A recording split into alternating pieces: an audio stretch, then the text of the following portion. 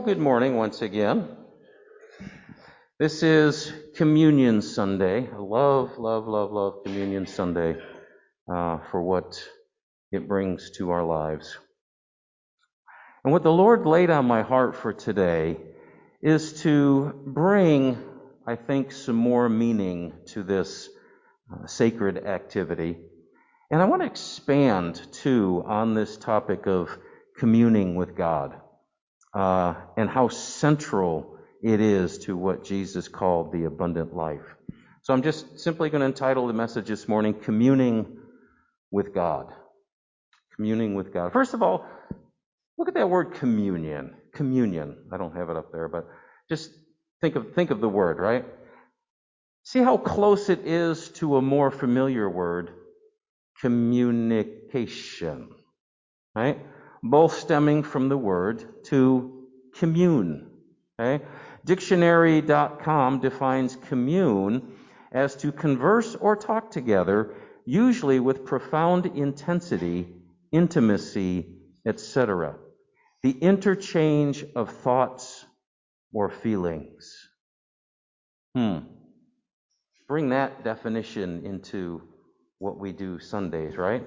So we could say this, that communion is what we experience when we commune with another by communicating with them.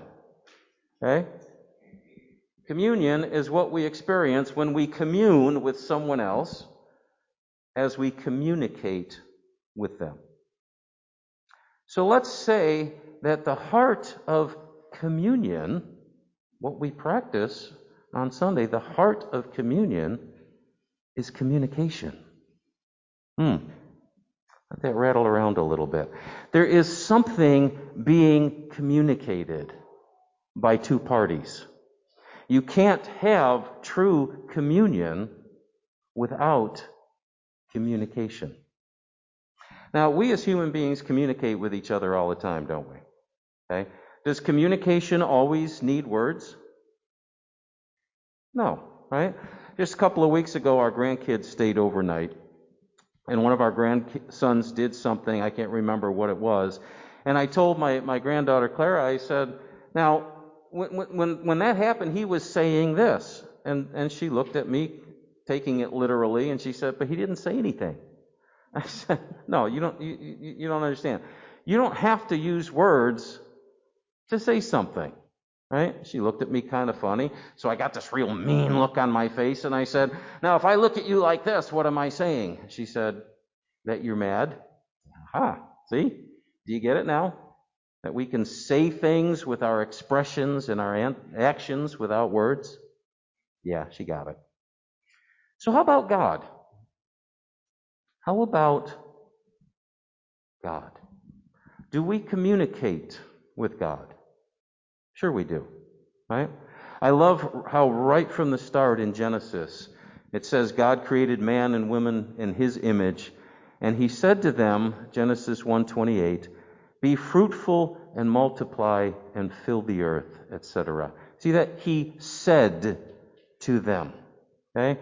It says that God came down in the cool of the day to talk with them in the garden. Right from the very beginning pages of the Bible, we see that we were created to commune with God. Now, when we use words, what's that called? Prayer, right? What about when we get on our knees? What does that communicate? Sense of reverence, doesn't it? How about when we lift up our hands, as it says in the Psalms? Can also mean reverence, right? Honor, maybe surrender. What happens when a little child walks up to you and lifts up their arms like that? What does that mean? It means pick me up, right? I need a hug. You ever feel that way toward God? Right? Lift me up. I need a hug. I'm going through a trial. I'm going through a difficulty. I need that sense of reassurance. You never get too old for that, do you? Falling prostrate before the Lord on our face. You ever done that? Just flat out. What does that say? It says, God, you are just so utterly infinite, everything, huge, awesome, and I'm just not worthy even to look at you in comparison, right? In and of myself. On the other hand, the Bible says David danced before the Lord with all of his might, joyfully celebrating his God, right? His hero, his Savior, who had done so much for him and given him so much in his life. We often sing our praises, don't we? And our prayers put to music, right? A lot of the songs are just prayers set to music. And music is wonderful because, like nothing else, it opens the heart, doesn't it? Music. So we can express ourselves. So all of these things, actions and words, they communicate with God, don't they? How about if there's no action or words? What if we launch into our day every day without pausing at all to acknowledge God or asking Him for help or strength? What are we communicating then? Or sitting down to enjoy a wonderful meal, again, without any acknowledgement. Are we saying something? Now, I'm not talking about legalism, right? I'm not saying that anyone's bad if you miss a day of devotions or find yourself eating, before you've prayed, like, oh, you're this, heathen, kind of thing. Done the same thing myself. Not talking about legalism, I'm talking about relationship, right? We say, as of Christianity, it's not a religion, it's a relationship, right? Now, if someone, verbally or non-verbally, communicates to you that they don't need your help, what do? You back off, right? Simple as that. No hard feelings, no anger, but you back off. If someone prefers to do it on their own, you let them, right? Why would God be any different? We see it over and over in the Old Testament, written, as Romans 15 says, for our instruction, right? When Israel communicated to God that they didn't need Him, or worse, they began sacrificing to other gods. What did that say? It says, we prefer to go this way. We want to look to this God to bless our crops and our herds and our lives. We don't need you. So what did God do? Time after time after time. He backed off. He said, okay, you want that God to take care of you? Go for it. Let's see how He does. Or she, right? And because they weren't real gods anyway, that's when they got overrun by their enemies time and time and time again. Right? But the Lord is pleased to help us. He's pleased to bless us. He created us to love, to share His blessings with, to share Himself with. He didn't create us to be independent from Him. Right? And so as Hebrews 11:6 says, and without faith it is impossible to please Him, for whoever would draw near to God must believe that He exists and that He rewards those who seek Him. Okay?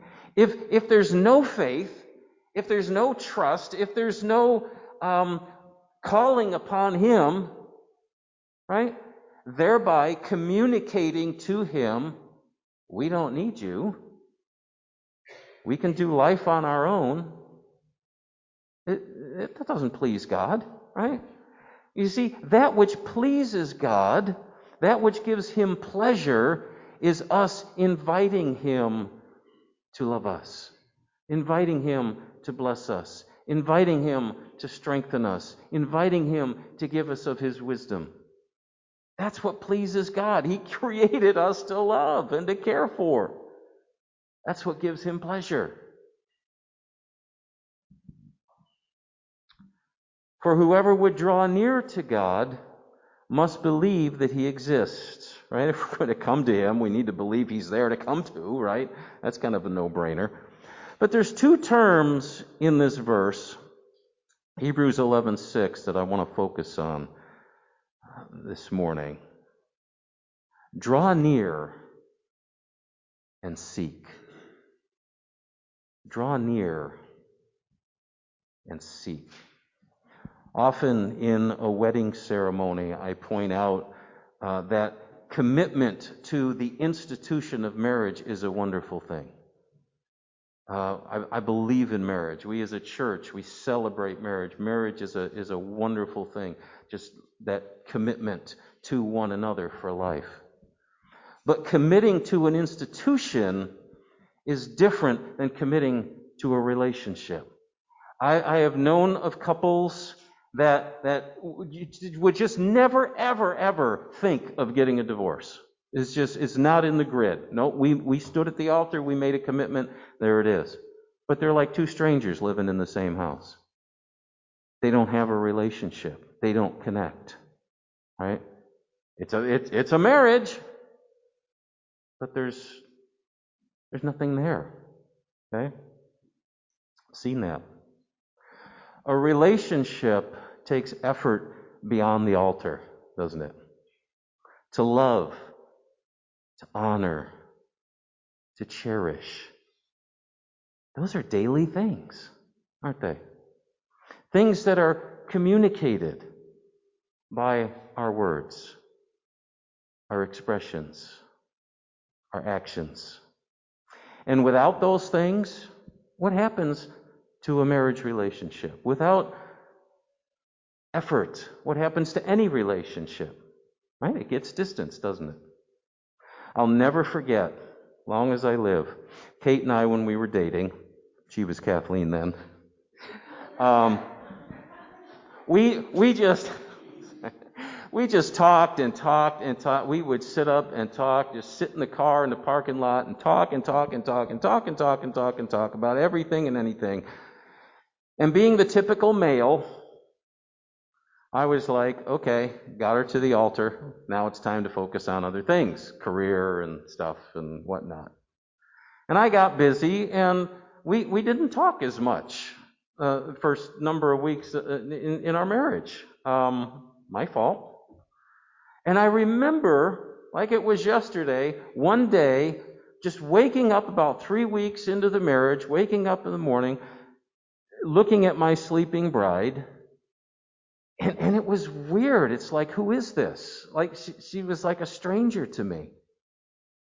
And I wish I would have listened to the Lord when He said, duh, because you're not connecting at an emotional level. You're not putting effort into this relationship to connect with your wife. I'm sad to say that there were times early on in our marriage when we connected more after an argument, right? Because we had to connect, so we had this argument, and it was funny because it's not funny, but strange, because when we would argue, that wasn't pretty, but afterward, we felt so much closer to each other because we had talked, we had communicated, we had shared our hearts with one another, right? And if we had done that all along, wouldn't have gotten in those scrapes that we got into. What I'm saying is this, is it didn't take me long. With a brand new bride, right? It didn't take me long at all to feel distant from her. Because I was not putting forth effort to seek her out and to get close to her emotionally. Likewise, can I say it this morning, you and I have a positional standing with God, right? When we trust Jesus Christ as our Savior and Lord, we're born again, right? We become God's children. That's positional. We're adopted into His family. Okay? We have a positional standing. But our relationship with God takes effort, doesn't it? Just position. Okay? I'm God's child. But What about beyond that? Do this for me this morning. Bear with me. Just close your eyes for a minute. Keep them closed. Now, let me ask you this. Where is God right now? Where is He? What's He saying to you in this moment? Do you see what you're doing? You're reaching. There's some. I don't even know how to explain it. Go ahead. You can open your eyes. I don't even know how to explain it. But there's something in me, in my spirit, or whatever, that reaches. That's looking for God. Where is He? Trying to find Him. Trying to lock in on Him. Trying to, when we connect with each other, right? How do we know we've connected? We lock eyes, right? When eyes meet, we form a connection. And with God, it's a spiritual thing, but it's the same thing. We're trying to as a Bible, I think that's why the Bible says, "Seek my face." We're trying to find Him, connect with Him, so that I have His attention, He has my attention. It's an effort. Right? It's a seeking. It's a going after God.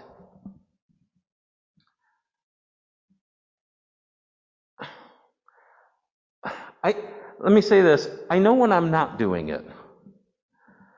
I know when I'm just saying a prayer over a meal and there's no, where is God? I know when I stand on a Sunday morning and I'm singing a song to God, I love you, Lord, and I lift my voice, but I'm not, you know what I'm saying? I can be thinking about lunch because it's a familiar song. I know the words, right? So I know when I'm not doing it, and when I'm doing it. Gotta be connection. Draw near to God, James says, and He will draw near to you. There's a sense of going after Him, seeking Him with intent and effort.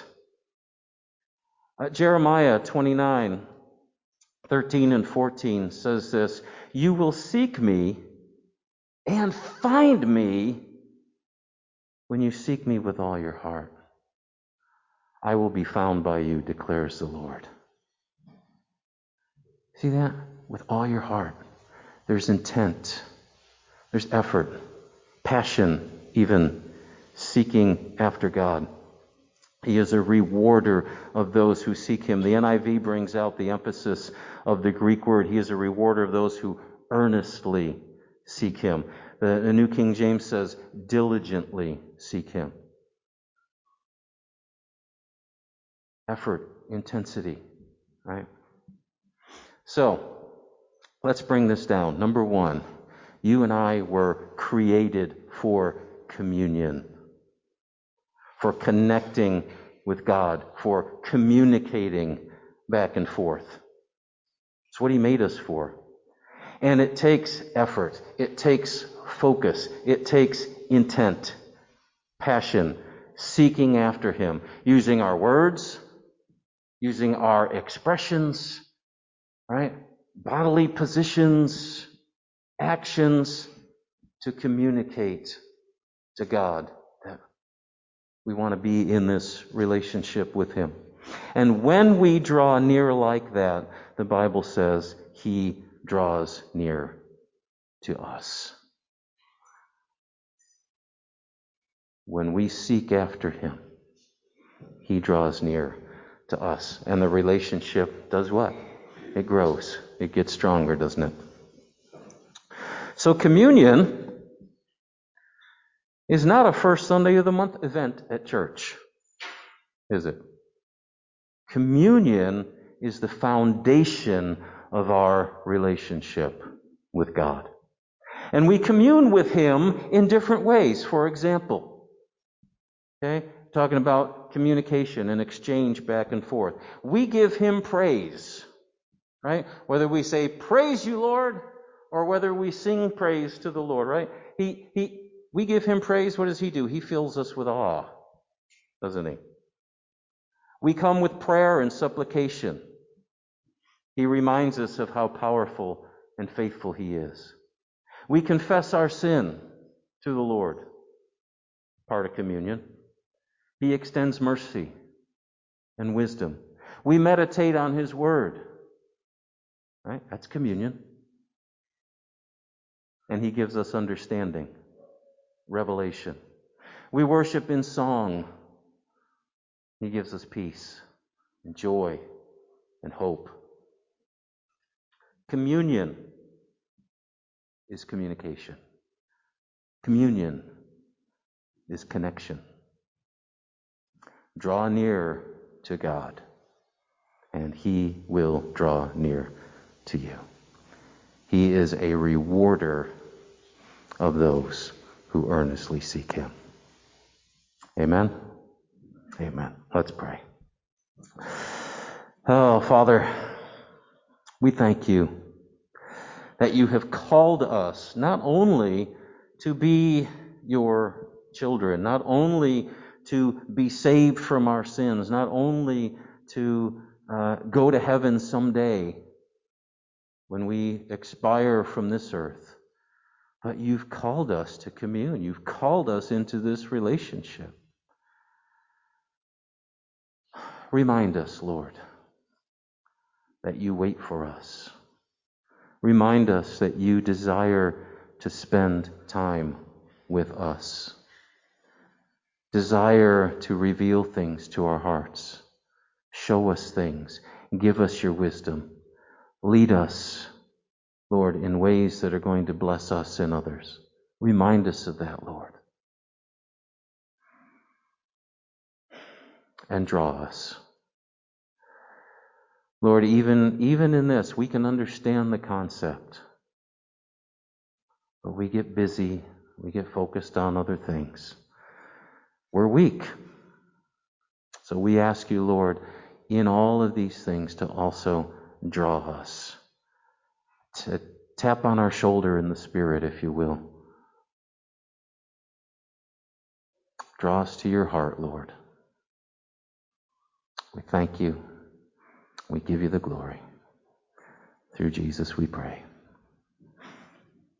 Amen.